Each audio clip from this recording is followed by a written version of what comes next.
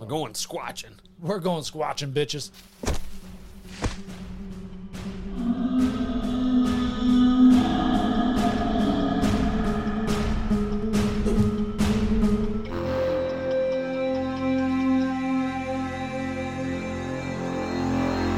Welcome back! You made it, and thank you for joining us. You're welcome. I'm Josh. You're welcome. I said I'm Josh. Who are you? I continue to be Lennon. And this is Don't Touch My Sasquatch. Good job. I did what I could. Here we explore controversial topics with energy and a good laugh. We're two guys that have a love and passion for these topics, things that you may have heard of, but may not know the full story of yet. We're here to tell you those stories, share our opinions, and let you come to your own conclusions. We'll do the research so you don't have to. In 1947, 3 years after the end of World War II, the United States was experiencing an unusually high amount of UFO sightings. Even with all these sightings, one stood above the rest. It was July of 1947. A man working on a ranch located 75 miles outside of Roswell, New Mexico, would become the catalyst to the incident that made flying saucers into a household name. What followed was a series of government backpedaling, witness suppression, and alleged cover-ups that is still a hot topic to this day. What really happened in a New Mexican desert back in 1947 is still a mystery. Did a rancher discover a crashed alien craft, or was it just a weather balloon? We'll let you decide for yourself. Now sit back, relax, and put your tinfoil hats on as we dive into the Roswell incident. Roswell. Fucking Roswell. Up late last night studying for this thing. It's like a test. Heard you got some new podcasting equipment. Things happened.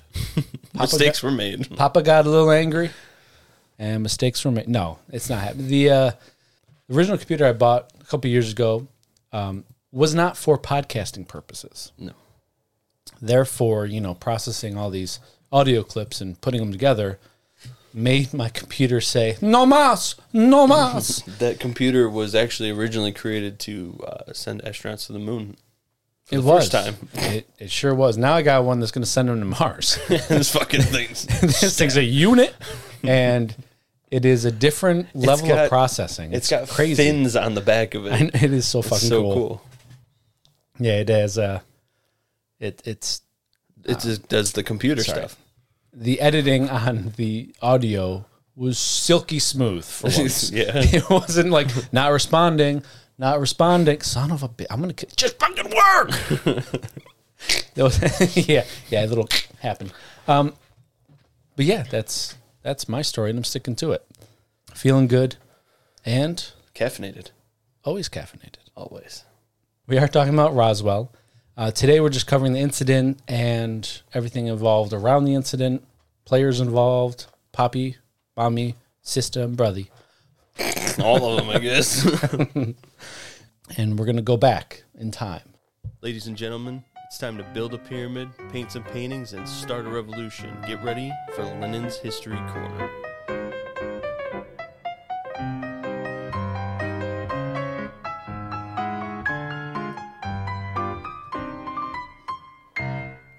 New jingle! Yeah, well, we hired a guy named Jedediah to sit in the corner and play a piano. Yeah. That's his only job. He was so happy. Now he's sitting there staring at us. I mean, again? You can again? go. Again? You're free to leave. Again? No, not again. Ladies and gentlemen. No! Yes. So, hitting you with some history, as always. Ow! Yep. Smacked him in the face. Yeah, damn, your dick's long. Absolute hog. So during the summer of 1947, the United States was fresh out of World War II. Small town America was the shit, but the Soviets also thought they were the shit. Fuck them. Soviets also thought they were the shit. Still do. And that's basically the Cold War in a nutshell. It's a bunch of... It was we're the shit. No, I'm the it's a shit. dick measuring contest. And in 1947, the Cold War had just begun. A sudden spike in UFO sightings was in its swing all across the country that year. The U.S. was hit with saucer mania. A newspaper headline reading, Roswell Army Airfield captures flying saucer on ranch in Roswell region, engulfed the phenomenon even further. Oh. Newspapers from all over began to spread the news. Janine from Ghostbusters could be heard screaming, "We got one." Jesus. We got one! But hold your fucking horses, Chief. Where the heck did they get a flying saucer, you might ask? Well, in this instructional video, we will tell you. Oh, sweet. I want to get one. Tell me. It wasn't a flying saucer after all. The government actually confirmed that it was a weather balloon days after they recovered the debris of a crash and even allowed pictures to be taken of it. That's it? End of story. Story is over. But, end of story. But wait, in 1994, the government admitted that the weather balloon story was a load of shit, as well as the fabricated evidence they showed as a weather balloon. So what really happened? Huh? On July 2nd of 1947, rancher William Mack Brazel was working on the J.B. Foster Ranch. He did not own the ranch like many people believe. He only worked there. Yeah. That only comes up because in one of the pieces of research sources I was doing my research on, they were saying how it was very strange that imagine your employee takes people to your place of business that you own and is trying to sell, visits and stuff like that because he was trying to make it popular. Well, maybe the owner was in on it. Possibly. He and a few other people claimed to have heard a loud crash in the night. There are also reports of mass... Wasn't supposed to screw you up, sorry. It's okay. It's okay. There are also reports of massive thunderstorms rolling through the area that night. What? All thunderstorms? Right. Upon investigation, Brazel... I like that. Brazel. Every time we say his name, now it has to be a song. Every time I say his name in my head when I'm reading through my notes or reading through, it's either Brazel or Brazel. Brazel. Like Brazil, but with L. Brazel.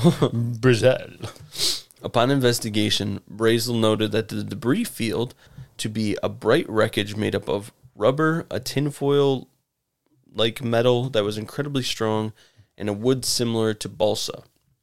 The tinfoil metal is said to have been resistant to blows from a sweatshirt from a sledgehammer and is thin as tinfoil. Right. It's also been noted that it when you crumple it up, it will just go right back to its previous state. It's like it never happened. Flattened out. It has no creases, no folds. Now there's a metal called nickel titanium, also known as nitinol. Gesundheit. Thank you. That has similar properties. Actually, very similar properties. Almost identical. Oh. One would say they could be one and the same. But, dare I? But this metal was discovered and made in 1961, which is 14 years after Roswell. Now, we will touch on. I will touch on something later that might. Yeah, my hands are crazy. It has a shape. I'm going to read what the fuck the nitinol is now. It has a shape memory, which is the ability of nitinol to undergo deformation at one temperature, stay in its deformed shape when the external force is removed, then recover its original undeformed shape upon heating above its transformation temperature.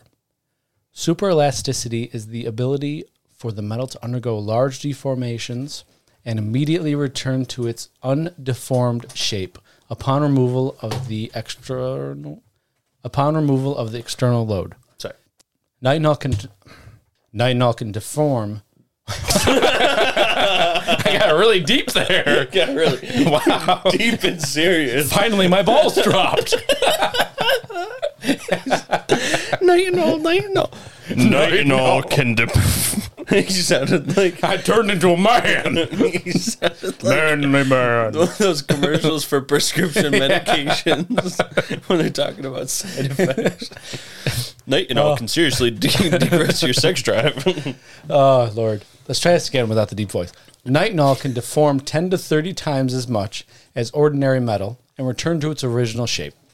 Whether nitinol behaves with the shape memory effect or superelasticity depends on whether it is above the transformation temperature of the specific alloy. Below the transformation temperature, it exhibits the shape memory effect, and above that temperature, it behaves superelastically. Holy moly. Mr. Fantastically. Yeah, he was part of that metal, actually. He was created from the metal. His bones were. From the metal. All right. So this was discovered in 1960s by William Bueller and Frederick Wang. Jesus.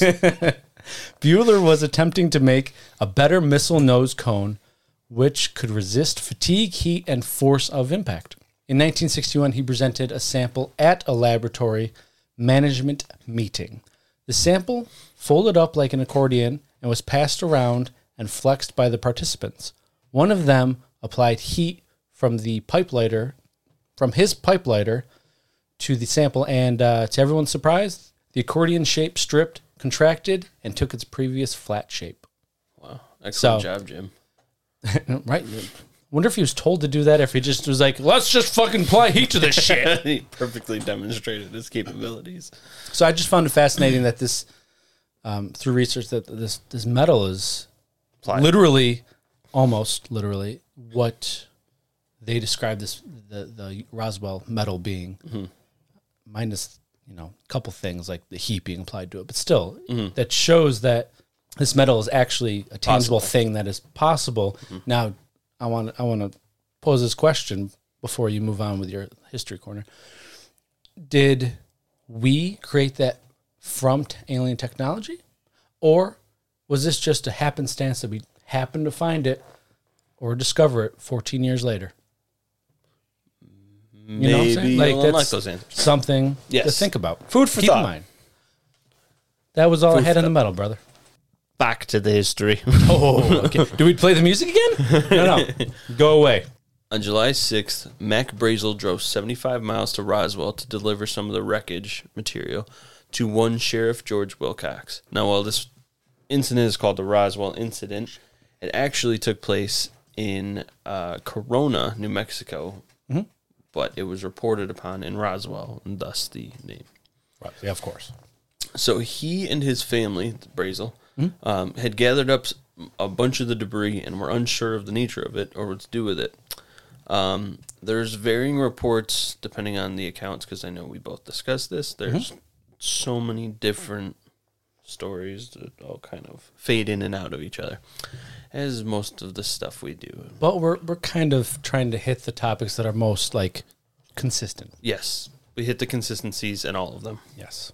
Anyway, there are varying reports that of a $3,000 recovery of a flying saucer or any wreckage, and if Brazel had known about this ahead of time or not. Now, it's funny you should bring that up, because on the ranch, they had no phone or radio, which would leave him unaware of all the UFO and flying saucer craze of the past 10 days, actually the whole year. Yeah. So it's one of those things where He's unaware. It's just like, oh, okay, there's a wreckage. And from what I read, it was common, because it was close to the RAAF, it was common for weather balloons to crash into the pasture fields and him have to clean it up.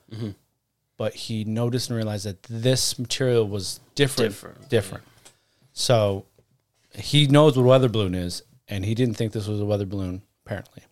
Also, fun fact, when he was herding the cattle, they refused to walk over the debris. It was like they were scared of it, like something, Think of it, Skinwalker Ranch. You know how the cattle, all of a sudden become startled out of the blue, and usually that's when a UAP is in the air. I kind of liken it to that. Like, maybe there's something in the UFO itself, radioactive or what have you, that the cattle can sense, and it scares them because they would not go near it. He had to go way out of his way to go around the wreckage with the cattle. Let me tell you a little side story here. Yes, please. I know from my line of work that cows are very sensitive to electricity. Oh. They're basically this one job we went to go work on. The cows were refusing to drink the water from the watering tubs in the barn. So checking out the water, come to find out the water had very small voltage, a very little amount of electricity in it, but there was still some kind of electricity energizing the water. Interesting. Come to find out, about 3/4 of a mile down the road, there was a retaining pond that they were pumping the water up from there too, and that pump had gone bad and was energizing the water, and it was going all the way up.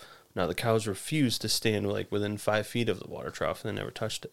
So they are sensitive to type of electricities like that. So maybe there's electricity inside the UFO that really just kind of emanates that they feel. It's one little bit inside. That is actually, that's really cool. Yeah. It's all coming together. Me and Lennon are cracking this shit We're wide. blowing the lid off this fucker. Open. Back to your originally scheduled program. Sheriff Wilcox then called the Roswell Airfield. What is it? Rochester. Roswell Army Airfield. Okay, so I just typed in RAAF for all of it. And every time I read RAAF, I want to say the Royal Air Force. No.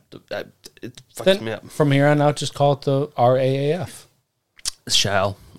It solves that problem. But it's actually called Roswell Army Air Force. From now on, RAAF for the whole story. Yes. It turned into a goddamn Scottish. So on Jalapa. It's almost like July Knot. Jalapa. Mine is July Knot. Yours is Jalapa. Jalapa. Oh, that was good. July Knot. Jalapa. Okay. Woo. Sheriff Wilcox then called the RAAF and spoke with Colonel Butch Blanchard about the mystery material. The RAAF was a very important base in the United States at this time. The base was home of the 509th Air Bombardment Group, which was the group responsible for ending World War II by dropping the nuclear bombs on Japan. Isn't it? So UFOs are always around like missile silos and everything, right? That's where I was about to get to. Sorry, I didn't know if you got that note. I don't have it in notes, but I knew that I wanted to bring that up with you during this. You said that, and I was like, holy shit, like, I didn't even think about that it's... Yes. So now are they monitoring the people that dropped the fucking bomb? That, but also the nuclear tests carried out were in New Mexico. Right. Leading up to the first use of the RAF. The nuclear tests carried out in New Mexico leading up to the first use made the RAAF a center of U.S. nuclear weaponry. That's where they're hanging out always. Right. They're always around them. So Colonel Blanchard called up the chain to his superior. So we've gone Brazel, Sheriff Wilcox, Colonel Blanchard. Now he's calling up to General Roger W. Ramey to pass the information along. Yes. General Ramey ordered the 509th Intelligence Officer named Major Jesse Marcel to head to the site and investigate and recover whatever materials from the wreckage he could, and told him to bring along someone from counterintelligence. Mm-hmm. Military police were sent to the police station to recover whatever materials Brazel had dropped off there, while Marcel and counterintelligence officer Sheridan Cavett went to the scene. Mm-hmm. There they found an area of blackened ground and recovered material from the site and from what Brazel had recovered on his own that he kept in a shed. So it was just Marcel and Sheridan Cavett. Just those two. Intelligent officers, which also sticks out to me because why the hell are they selling intelligence officers to a crash site unless they're worried about national security? Right. That or if it's something that they know of, which I will talk about later on too. Okay, yeah. If it's something they know of, why would it not just be another routine go retrieval? They wouldn't do just two guys that are intelligence officers going by themselves. They would have that whole cleanup crew. Whole cleanup crew. Say that 5 times fast. The story now goes, this is where it gets kind of interesting. The story now goes that Major Marcel had loaded up his car with more material after he told Cavett to go on ahead with the load of material that they already had loaded. To bring it to the base. And he would meet him back at the base. So he sent him on his way, and he put more stuff in his car before he left. He then detoured and stopped by his home sometime around 2 a.m. and woke his wife and son up to show them the crash material. Yes. His son Jesse Jr. recalled seeing strange symbols similar to hieroglyphics and bright colors on the debris he was shown. On July 8th, the RAAF Public Information Officer Walter Haut issued a press release of the incident. Some reports say that it was dictated to Haut by Colonel Blanchard himself. The statement went as follows. The many rumors regarding the flying disc became a reality yesterday when the intelligence office of the 509th Bomb Group of the 8th Air Force, Roswell Army Airfield, was fortunate enough to gain possession of a disc through the cooperation of one of the local ranchers in the sheriff's office of Chavez County. Mm-hmm. The most famous of these headlines, so he dictated this in a press release, and newspaper outlets from the area were there to take their notes. The most famous of these headlines comes from the Roswell Daily Record, which boasted the famous headline, Roswell Army Airfield Captures Flying Saucer on Ranch in Roswell Region. One of the most famous, well-known newspaper articles about this. Mouthful. Yes. Once these headlines were picked up by more and more news outlets, the story grew. The only newspapers who picked up the initial story, though, were the ones from the Midwest to the West on their evening news. Mm-hmm. The Eastern newspapers only picked up the cover story printed the next morning, such as the New York Times or the Washington Post. Headlines of the Air Force having possession of a flying disc gripped the already saucer-struck nation. The spike in sightings that year also held the famous Kenneth Arnold sighting, which we previously talked about in our UFO or UAP episode. Check that out for more info on Kenneth Arnold's sighting, Josh. Episode 2. Episode 2. Episode 2. Before we were all, like, almost professional. We're just minor league. Becoming major league, though. So they released in the press that it was a flying saucer. Hey, we have one. Yep. That's what they said. Wait, don't fuck with me. Don't fuck with me, okay?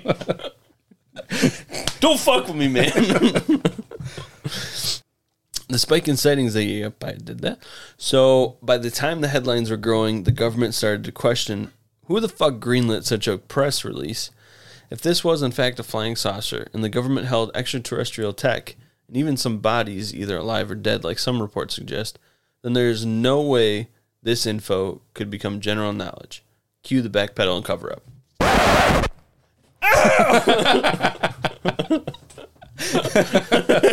That was really loud. Turn it up a little too loud. Yikes. The next day, the RAAF issued a news statement that, sorry folks, false alarm. What actually crashed was a military balloon. Case closed. Look, we even made Marcel pose with a picture of a tattered balloon. It definitely was the same wreckage we gathered all traces of the previous day. Heavy on the sarcasm, folks. It was. So I did look at your notes. So I haven't seen this when I looked, but unless you added it. I saw that when he went into a meeting with, when Marcel went into a meeting. Blanchard, right? Blanchard. When Marcel went into a meeting with Blanchard, you know, he brought the wreckage in, but Blanchard wanted to talk to him in private or something like that. And the wreckage, when he came back to it, that it was in the box, was gone. It was not in the box anymore. So he thought, oh, they probably just laid it out for the pictures. Yep. But when he went for the picture, it was not the same, he says. No. This is from one of the websites that's in my links. It's in our show notes. From what I can tell, this entire website is dedicated to Jesse Marcel Sr. and his son Jr. because it's called jessemarceljr.com. Wow, he's important. The afternoon, Marcel arrives in Fort Worth and confers with General Ramey. Remnants of a balloon are substituted for real debris. A press conference is held in Ramey's office. Photographs are taken of Marcel and Ramey with the balloon remnants. Ramey issues a statement claiming that the Roswell officers were fooled and that the material found was from a weather balloon. Ha! That is from the website, which has a lot of very detailed Accounts? confirmed information. Got it.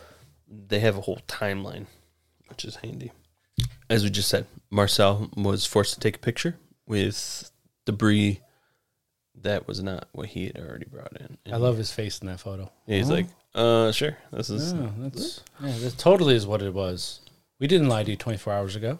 Yep. Supposedly, the story also goes that Brazel was brought into the office of the Roswell Daily Record by officers from the RAAF and gave a revised version of his story. The misinformation continues. Now, here's where we diverge on the story. On one path, you can take the quick, easy route with the fresh paved blacktop under your car's new tires. You can accept the story for what it is told. Brazel stumbled upon a wreckage of a military balloon of some kind. Not knowing what it was, he turned it in, and it was passed up the chain to where it was then retrieved. Personnel from the RAAF collected the balloon and issued a statement that played into the hot topic of the time because it was easier to blame the wreckage on an imaginary villain than to admit the truth that the wrecked balloon was actually part of a top-secret military project named Project Mogul. More on that in a bit. But then, after the incredible popularity and mania that followed, they retracted their statement and said what it actually was, just a balloon, and no one gave a fuck. The second path is dark and filled with all the potholes your car can find. The second path tells you that the wreckage actually was a wrecked UFO. The RAAF had no knowledge of any crash. Otherwise, they would be out there looking for it. The crash happened days before Brazel even turned it in, so how would it not be sought out by them? The RAAF sent out some guys to investigate, and when they discovered what they did, they hastily issued a statement that the people wanted to hear. But when the wreckage and whatever contents it did or didn't have were taken to the secret bases to be studied by all the big brains, they discovered what technology they actually had on their hands and quickly threw a cover-up of a balloon into the mix to backpedal. The information could not fall into the wrong ear canals. To help you with your choice and path, let's look at some of the evidence in either. First, with Project Mogul. The short story is the U.S. had just entered the Cold War. The world's first atomic bombs were detonated in the years prior, and it showed the world that it was possible. It showed the Soviet Union that it was possible. They wouldn't develop theirs until 1949, I think. But, yeah. A man named Maurice Ewing had done research into deep sound channels in the oceans and theorized that there may be a similar sound channel in the atmosphere. This theory would turn into Project Mogul, which developed high-altitude balloons with mics on them that they hoped would be able to pick up long-distance sound waves of Soviet atomic tests. The project would span from 1947 to 1949.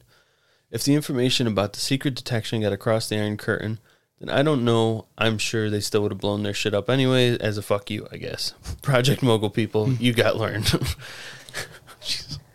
You got learned. Get learned. Instead of get fucked, get learned. Get learned on history. Now I'm hitting some ancient aliens type stuff. I'm sorry. I started doing a shit ton of questions here. This was like 11:45. Who gave the green light to issue a statement that the wreckage actually was a flying saucer? I did. What? Yes, you did. Case closed. Dunzo. Whether it was the truth or not, what advantage did it give to release this information? In the end, it seems that it only backfired and made things more complicated because, as we know, they retracted their statement and said it was a balloon. So did someone screw up and release the information on a whim? Or did they release the truth not thinking it would bring the consequences that it did? The answer to those questions and more can be answered by your own thoughts. I don't have the answers, but I do know what path I will be taking. What path will you be taking? The third path. We haven't talked about that because there's no third path. Oh, I got panicked. got panicked. Oh, question. Pop quiz. I didn't know there was a test. C. What? When in doubt, see your way out. That's how I became a perfect C early graduate. Done got learned. We're talking about Jesse Marcel Jr. now. Let's do it. As I said before, the story follows that in almost all accounts, Jesse Marcel Sr. at one point in the middle of that night stopped by his house and woke his wife and son up to show them the incredible wreckage. Jesse Marcel Jr. maintained throughout his life what he saw that night. He wrote a book called The Roswell Legacy on his and his father's account of the night, with a foreword from a man named Stanton Freeman, who we'll learn more about shortly. Fucking pretentious prick. What? He called himself a legacy? I'm a legacy. You know he died, right? Fuck that guy. Jesus. Kidding. Pretentious Frick. We died, right? Ow! I banged my head. Oh, fuck. No, I'm going to pass.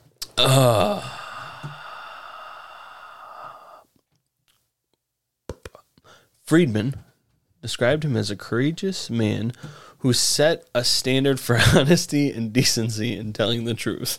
Pretentious prick. He really is a pretentious prick. I told you. Love it. Only the good stuff. Hey, good stuff, please. Good stuff. Marcel Jr. claimed that on that night, his father came home and woke him up to show him something that was quote-unquote not of this earth and that he would never get a chance to see again. Of the objects he saw, he remembered distinctly a I-beam type shape object with purple-hued hieroglyphics on them. Sounds just like a weather balloon. Just like it. Jesse Martin, because, we put Egyptian hieroglyphics on all of our weather balloons. That plus, a weather balloon takes 2 carloads of debris. Right. Actually, more. Let's see if I can remember this. Don't hurt yourself. The balloons that they used in Project Mogul were 657 feet from top to bottom. I think 160 feet wide. Okay. This is a big fucking balloon. It's a big balloon, but it's rubber. It'll compress. That's very true. But still, it's a big fucking balloon. It is a big balloon. Happy birthday. That's the kind of balloon I want for my 35th. God, you're old. Right? You're 25. Ages, ladies and gentlemen. Proceed. Time is a bitch. Jesse Marcel Jr. would maintain his story of that night and his father's accounts up until he passed away in August of 2013. There's a website that is dedicated to Jesse Marcel Jr. and Sr., as I said, that gives a lot of information on the incident and the Marcel's accounts. Link in the show notes below. And when you click on it, you get a taps. Marcel and Mac Brazel. You okay? You all right? You took it right to the... Was that... Did you hear that? I did, yeah. That was my mustache hair getting caught on the can. Oh, God, it hurt so bad. It was like, ding. Jesus. I will get this sentence out. So Marcel and Mac Brazel are not the only accounts of witness accounts. We got another one. We got a couple of them. Some from random, civilians, and some from actually credible, higher up witnesses or accounts. So the first one we're going to talk about is Dan Wilmot. Ooh, him. That guy. I'm going to read you a clip from the Roswell Daily article from July 8th, 1947. Mr. and Miss Dan Wilmot apparently were the only persons in Roswell who saw what they thought was a flying disc. They were sitting on their porch at address. I'm not going to say the address. Last Wednesday night at about 10 o'clock when a large glowing object zoomed out of the sky from the southeast, going in a northwesterly direction at a high rate of speed. Wilmot called Mrs. Wilmot. So I'm guessing Mr. Wilmot called Mrs. Wilmot. Good job, article. Good job, article. Wilmot's attention to it. Both ran down into the yard to watch. It was in sight for less than a minute, perhaps 40 to 50 seconds, Wilmot estimated. Wilmot said that it appeared to him to be about 1,500 feet high and going fast. He estimated between 400 and 500 miles per hour. In appearance, it looked oval in shape, like 2 inverted saucers, faced mouth to mouth, or like 2 old wash bowls placed together in the same fashion. Mouth to mouth, ass to ass. However you prefer it. One of the two. The entire body glowed as though light were showing through the inside, though not like it was... Holy shit. The entire body glowed as though light were showing through from inside, though not like it would inside, though not like it would be if... He's gone cross-eyed. I'm deleting that line, and we're just going to go this way. The entire body glowed as though light were showing through the inside, though not like it would be if light were merely underneath it. Mm-hmm. From where he stood, Wilmot said that the object looked to be about 5 feet in size and making allowance for the distance it would... What? 5 feet in size. Didn't he just say it was 1,500? I'm so confused. Anyways. Back up your mind. Wilmot said that the object looked to be about 5 feet in size now. Holy fuck. Making allowance for the distance it was from town, he figured it must have been 15 to 20 feet in diameter. It's 1,500 feet. It's 15 to 20 feet. It's 5. I'm going to guess he's estimating 5 feet in height and 15 to 20 feet in diameter, which is funny because didn't Travis Walton estimate about 15 to 20 feet in diameter? Yes. Yeah. And it was... I think he said about 6 shaped. feet, too. But so it's very similar in description, Yes. though this was a guess. Wilmot said that he heard no sound, but Mrs. Wilmot said that she heard a swishing sound for a very short time. Well, that's a squishy sound, like you got wet slippers. Squishy. Swishy, not squishy. Oh! Quick cuts. Why would a UFO sound squishy? I was like, can't wait to find out, though. Damn, that sounds soggy. Space travel must be wet. Gotta have a well-lubricated ship to cut through the space. Oh, Lord. Holy fuck. Right. So it's a swishing sound for a very short time. The object came into view from the southeast and disappeared over the treetops in the general vicinity in 6 Mile Hill. What's wrong? Okay. Wilmot, who is one of the most respected and reliable citizens in town, kept the story to himself, hoping that someone else would come and tell about having seen one. But finally today decided that he would go ahead and tell about it. Fine, I'll do it myself. Thanos He put the fucking glove on. He's like, I'll do it myself. The announcement that the RAAF was in possession of one came only a few minutes after he decided to release the details of what he had seen. Mm-hmm. So that is his account. Incredible. Now we're going to go to one that is extremely controversial and widely looked at as untrue. Elvis is still alive. How'd you know? Is that not what we're traveling. talking about? No, Ragsdale and True Love. They sound like Bond villains. No, it really does. Never can trust the name of a Bond villain. So, Jim Ragsdale... Ah, fuck. I think his name is Jim. Is it James? Well, Jim is short for James. Did he? All right. Ragsdale, along with his girlfriend at the time, Trudy True Love. It's definitely a Bond villain. Trudy True Love. Oh, fuck. So they were apparently camping. They were in coitus. They were apparently camping. Ragsdale said he saw the craft roaring overhead about 11:30 p.m. the night before they were out camping. Like I just said. Overhead while getting head. Well, sometimes the stars really just set the mood. They got in the Jeep and drove into the desert to find out what crashed. They found a craft stuck in the side of a small hill. It looked very unusual, and they thought it was an experimental military craft. You missed. Fod, watch out, there's a hill. Boom. Oh, you fucking idiot. No, I was wondering. Huh? No, I messed up? I'm sorry. No, you didn't. I was just going to make a joke that was when Walton was over pushing buttons and levers and shit. They had some guy on there like, what's this one do? He went back in time to 30-something years. Yeah. Yeah. That's good. So they didn't see any movement in their flashlight beam. Hold on.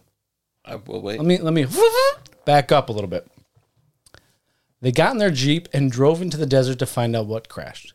They found the craft stuck in the side of a small hill. It looked very unusual, and they thought it was an experimental military craft. They didn't see any movement in their flashlight beam, so they decided to leave and come back in the morning because it was dark and they wanted to have a better look at it. When they came back the next day, they could see the craft more clearly. It looked like an airplane with little crescent-shaped wings. The front end collapsed, but the rear part was intact. They also saw several bodies, about 4 or 5 feet long, that looked like midgets. That was a quote. Don't yell at me. I'm not. Their quote was about 4 or 5 feet long that looked like midgets. Unacceptable. They both picked up pieces of the debris, as Ragdale said. You could take the stuff and wad it up, and it would straighten out by itself. Another account of it. Sounds familiar. When did they, you might have already said it. Yes. But when did they give their account of this? They actually never said when they gave the account. Because I was just on the website I was reading. Gotcha. I was wondering how far after. Well, there's a theory that this is a different craft, because something we'll get into in part 2 of Roswell is the Majestic 12, and there was allegedly in the Majestic 12 document 3 crashes, UFO crashes that happened, and we will get into all of that later. But full fucking squadron, right? They were monitoring something. I can't remember. It was something to do with Red Leader. But yeah, we'll get into that in the next episode when we talk a little bit about Majestic 12. Spoiler alert. We're doing a part 2, bitches. I'm pretty sure if they're listening to this now, they know it's a part 2, seeing as it says part 1. Spoiler alert, you already knew that, bitches. Sorry. You got a fucked up face. Shortly thereafter, the military showed up in force with 6 or 7 trucks and a staff car. Ragsdale and Truelove were afraid they would get in trouble, so they threw down the pieces they hadn't picked up and hid. They were worried Bond was coming for them. But, I mean, if I found something that that's clearly not ours and this material is weird, I'm not going to, oh shit, the military's coming, I'm going to throw the pieces down. I'm going to fucking take it, man. Yeah. But they're probably going to bring you in for questioning anyway, so what's the matter? Well, especially after this. Oh, they stayed hidden while they watched the military completely clear away and pick up every piece of debris and the bodies. Ragsdale said they even raked the ground afterwards, which makes sense. You want to try to get everything. Ragsdale's story has been confirmed by other family members. But through the course of many, many years of telling it, apparently there's multiple inconsistencies with his stories, and I don't want to say he's lying, but I also don't want to say he's telling the truth. It's one of those things where over time... You're never going to know. Exactly. Over time, maybe we all misremember. Right. You know, especially when we get old. Isn't that right, Jeff? I mean, Lennon. Sorry. So another account is from Glenn Davis. He's a mortician in Roswell at the time. He apparently had calls for small caskets. That another account, but it's not like a full story. Then there was Frankie Rowe. Frankie, while she was at the fire department, a state trooper had stopped by. He showed her a piece of debris which Frankie was allowed to hold. She said it was lightweight and flowed like quicksilver. Not sure what that meant, but that's what she said. Like the superhero Quicksilver. Absolutely, fast as fuck. She claimed her father was at the site and saw bodies, one of which was still walking around. Interesting, right? Could it be? Yeah. Now we get into my favorite account because, there's 2 of them. I'm not sure which one's my favorite. One of my favorite accounts. This guy slapped an alien on the ass. Good job, Phil. All right. This one is from a senior pilot at Roswell Base in 1947. His name is Captain Oliver Pappy Henderson. Sorry, the Pappy part. They gave him the nickname Pappy because he served in World War II, and he was one of the older statesmen. Like, he was older than everybody that he served with. So they gave him the nickname Pappy, and it just stuck. Yeah. I imagine him as, like, the pilot from The Mummy. I don't remember the pilot. I remember he laughed like he's like, yes, him. Because I'm just gonna leave it and act like I know because I forgot. Anyways, so after serving in World War II, he ran the Green Hornet airline, which involved flying C-54s and C-47s. He would transport VIPs, scientists, and material from Roswell to the Pacific during the atom bomb testing. So this meant that he had to have top secret clearance. Like, you have to have top secret clearance for that shit. Attaboy, Pappy. That's right, Pappy. He had top secret clearance. So here's his account. He said multiple times that he flew the flying saucer debris and alien bodies from Roswell to Wright Airfield in Dayton, Ohio. Also now known as Wright-Patterson Air Force Base. But back then it was Wright Airfield. He described the bodies as small and pale with large heads. There were 3 bodies that were humanoid looking, but didn't look like us as well. Small bodies, fucking big heads. He also said they had slanty eyes. Now in the Roswell Museum, you see a display where it's like an alien body, and when you say slant, it's like their eyes are closed and it just makes a slit. Correct. So, I know what you're saying. Yeah, You're correct. So he told his wife this in 1980 or 1981. She wasn't sure which one. It was around that time when he saw a newspaper article describing the crash of a UFO outside Roswell with alien bodies found next to the craft. He said to her while pointing out the article, "I want you to read this article because it's a true story. I'm the pilot who flew the wreckage of the UFO to Dayton, Ohio. I guess now that they're putting it in the paper, I can tell you about this. I wanted to tell you for years." Wow. Yeah. So that's his account. Credible witness with top secret clearance. Yeah. And it all checked, like his credentials, everything Checked out. It checked out. So That's cool. that's something to keep in mind as you make your decisions if you believe it was a weather balloon or an alien craft. He's now on my list of historical figures to travel back in time and meet. Absolutely. Let's get that time machine. Here's another one. Got it. Here's one of my other favorites. He's a former Army colonel, and his name is Philip Corso. He's Colonel very formal. Philip Corso. He was an intelligence officer inside the Eisenhower White House, and he was assigned to the National Security Council along with many other reputable positions. His record was spotless, and he's a very, very credible witness. Mm-hmm. He wrote a book that it was called The Day After Roswell. I have not gotten a chance to read it, but I want to read it. Yeah, I really want to read it after listening to him. I almost bought that one. This is an interview from him. And it's the link of the interview. The full interview is in the description, but he only talks a little bit about promoting the book. So sure. I'm sure the book has a wild amount of awesome stuff in it.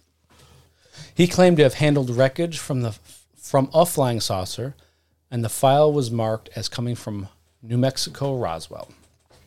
He claimed that Army Research and Development at Walter Reed Laboratory, where he worked, not only had wreckage, but reports and photos from an autopsy done on alien beings.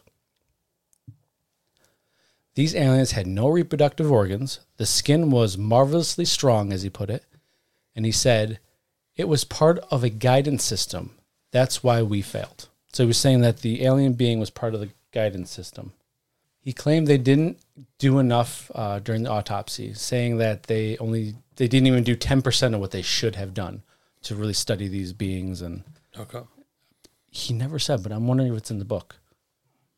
His division in the Army kept materials and bodies secret because of the potential enemies within the U.S. government interests that may take over the program and destroy the reputations of everyone involved. He testified many times in front of Congress about secret activities within the Eisenhower White House. He had been thoroughly checked out, and information has been confirmed. He says the Army spoon-fed recovered alien technology to American industries, the results being some of the greatest technological advances, such as integrated circuits, lasers, fiber optics, imaging, and night vision. He claims industry leaders from IBM, Wright-Patterson Air Force Base, wrote to him after reading the book and said that it filled in many of the holes they've been wondering about for years. Interesting shit. Also, spoon-feeding industry, like we're going to go to the back a little bit, to the metal, how it was just quote-unquote discovered in 1961, the same type of metal that has been constantly said from Roswell. Think about it, too. the amount of time between the Wright brothers' first flight and us landing on the moon, I think it's what? Oh, fuck. 60-something 60 years. Yes, close to 60 years, if not a little more. Something like that. I don't remember the exact date the Wright brothers flew. Wright brothers' first flight. Sorry, I just want to make sure I get this 1912? right. 1903. 1903, okay. So, yeah. So it was about 65 years between almost. man first learned how to fly to us landing on the moon. Mm-hmm. And you're right in that almost the middle period there in the 47. Well, no, I'm sorry. You're at the end there. Mm-hmm. But think about how many gaps must have been filled in. I'm moving my hands so much that my watch thinks I'm working out. Absolutely. But think of how far we've come since then. Right. It just makes sense. It all falls into place. To me, it makes sense. It's very logical that you're reverse engineering shit to improve our everything. Right. So the Army called it applied engineering and fed them to the industries. They encouraged them to take patents on the material, and then the only thing they would have to do is feed back the information that would prove to be a competitive edge for the Army, and then they can give it to the American people and the world if necessary. But it was, I'm assuming they didn't tell them it was an alien craft. They probably just They're just like, check out our new tech, bitches. applied engineering. Hey, We look are at this. Can so smart. Yeah. So he named others that he claimed knows what he knows. General Marshall, General Trudeau, Joe MacArthur, and a couple others. I didn't fact check these guys at 2 a.m, but but yeah. So when asked why he came out, or I worded that weird. Let me rephrase that. Okay. When asked why he waited so long to come out, the interview was in 1997, he said he made an oath to the General Trudeau, that he wouldn't say anything while Trudeau was still alive. The general died 3 years prior to the interview, so roughly 1994-ish, and that's when he started writing about it after. He wasn't going to dishonor his oath, which is an honorable man. Honorable man. Honorable man. Honor. Now, I have a question that I would like to discuss with you, a couple actually, but why did the government change their story? In your thoughts? See, that's where I was talking about mine too. It depends on what path you subscribe to. I mean, I think obviously you and I are on the same path of that there was actually a crashed UFO. I think that what happened is that the information didn't get passed up the chain quick enough, and then at this point in time, I think the government and military was just getting into the whole secrecy, keep all this shit away from the general population of people and stuff. So I think that there still wasn't those channels of, hey, we have this information, no one is to know about it, only X person and X person are allowed. If I'm making any sense. Yeah. So I think that they must have just been like, hey, this is actually what we got. And then that's when all the government programs started, though, too. Exactly. So that's why I'm thinking. It's a good thought. I like that theory, and I could definitely see that being it. Another one I was thinking of was maybe the article stating that they had found a down flying saucer by the military was just a ploy to gain public trust. Like, oh, hey, look, we have a flying saucer. Mm-hmm. That way, when they would later state that it was just a weather balloon, it would be more believable, because why would they lie and change their story from a flying saucer to a weather balloon?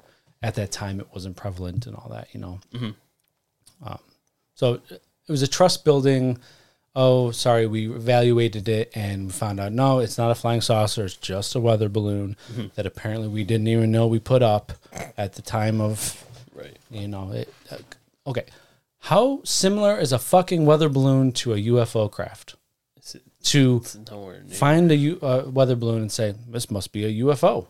Yeah, I don't get where if it actually was yes. If it actually was a weather balloon. Yes. I don't get where the confusion comes from. That's what I'm saying. Because a weather balloon doesn't have, I don't know, it's not a spaceship. Exactly. You know? It's not a spaceship. It's totally different, as well as why would you have intelligent officers? Why would they believe that balsa wood, which is of Earth, to be from out of Earth. Right. You know, rubber strips, balsa wood. Right. I mean, that metal material was wild, but it probably wasn't that shit if it actually happened. You never know. I mean, never know. See, the problem with this is government could threaten as well as bribe people to say whatever they want. Not only that, but keep silent. For example, Mac Brazel was allegedly held by the military for a week after the incident, after all that. Mm-hmm. He allegedly was asked by the Air Force to take an oath that he wouldn't tell anybody in detail about the incident. This was an account from his son. Mm-hmm. Said that after that, he rarely, if ever, talked about it, especially with no detail. So he just stopped talking about it, really. Scare the shit out of him. Good. Exactly. So why are they making him take an oath not to tell details of what he found if it was just a weather balloon? What's there to hide if it's just a weather balloon? Right. It doesn't make sense to me. Also, was Sheriff Wilcox, was he threatened to stay silent? Because he also stopped talking about it, too. Yeah, he did. He didn't talk about it until... Actually, I don't think he ever talked about it again. It was his wife and daughter that had the account, I think. I didn't read much about them. Yeah. So, and then you can turn my shit down. Forgot about that. It's all good. So, was debris switched out without Marcel knowing about it? Yeah. Do you think? Yeah. But I think he knew about it because... So you don't think it was not his knowledge? I mean... You don't think he all of a sudden found out that it was right before the pictures were taken? You think he knew they had to switch it out? No, I think he found out right before the picture. Right before the picture. Okay, yeah. Because from what the accounts I'd read, he had seen that it was then and there that it was different than the wreckage he had acquired himself. So. And then last thing I have a question. Where is crash debris and bodies? Area 51 turned into this big thing after Roswell, especially with Captain Oliver Pappy Henderson to be exact. Him saying that that he flew the debris and bodies to the Wright Air Force Base in Dayton, Ohio, and is a very credible witness, as well as described the bodies, described some of the debris. And mixed with the mortician in Roswell being asked to make small caskets. I think all that, for me, kind of solidifies it. Points to them going and taking it to the Wright Air Force Base, in my opinion. Yeah. But that is, my thought.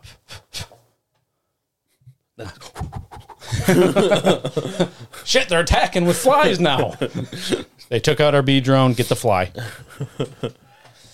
But yeah, that's all I really have on part one. We have a lot of conspiracies and tinfoil hat things coming up on the next episode, though. Yes. What about it? Well, that kind of takes us up to completely filling out the whole original 1940s timeline. Yes, we did sir. touch a little bit on later on, but back to my stuff. Yes, sir. With your paths, left and right, hard and easy. They come out right. Wow. I'm a straight man, and I don't like what you just sold me. Well, whatever path you choose is your decision. Mm-hmm. But after the balloon story came out, interest in the incident died out until nuclear physicist and UFO researcher named Stanton Freeman interviewed Jesse Marcel in 1978. Ooh. In their interview, Marcel explained that the wreckage he investigated in 1947 actually was a crashed vehicle not of this earth, and that the government had ordered him to remain silent about it. And in 1994, the government revealed that the balloon story in 1947 actually was, in fact, a cover-up. But to hide what? They never told what it was to hide, huh? Nope. And we will touch on that more next Monday. Yes, sir, next Monday. And if you're hearing this in the future, it's already out. Just go to next. Thank you again, everyone, for listening. Yeah. Thank you, ladies, gentlemen, and Sasquatches. Yes, sir. Thank you all so much for listening to this week's episode on the Roswell Incident Part 1. Join us in the discussion by sharing your thoughts and theories on our socials on Facebook, Instagram, and Twitter. Links will be in the show notes. If you enjoy what we do here at Don't Touch My Sasquatch and would like to support us, join our Patreon to get bi-weekly bonus shows. Sorry. Boom, boom. It was discounts on merch and direct contact with us to keep the conversation going. Hit the subscribe button for auto downloads to listen first thing every Monday morning, and drop us a 5-star rating. This helps us to grow and bring you more content for you to enjoy.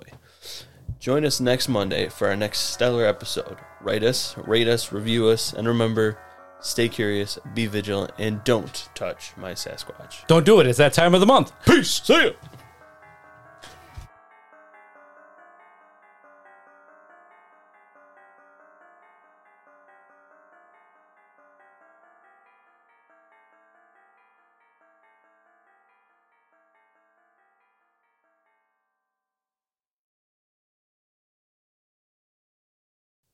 Are you ready for the intro? Yeah. Intro? Okay, sorry. Oh, look at it. I even tailored it for myself. Just wanted you to be prepared for. Oh. All right, what are we hitting? My ears are breathing. Oh. The left ear's breathing the right ear. How long is your dick? Sorry. Let me tell you. You got a ruler? Get 2 of those bad bitches. I mistakenly thought that was from Neverending Story, and it was the turtle. No. Yeah, it's actually Dark Crystal. Yes. Atreyu! Knock it off! The only time I need to be serious is when we're talking about the overview. We'll keep that in mind going forward. I'll just keep my back to you and then spin around like an evil professor when you're ready. Like an evil villain. Well, you figured out my plan. Well, I went black. Hello? I got a cursor. And it killed itself. It did the old Japanese. So that's it for me, Chief. The Japanese knife to the gut. It's been a good run. It's been a hell of a run, actually. That's going to be it for me, Chief. That's it. Going down. I'm taking myself out. Woo! Cut it, baby. Another one done.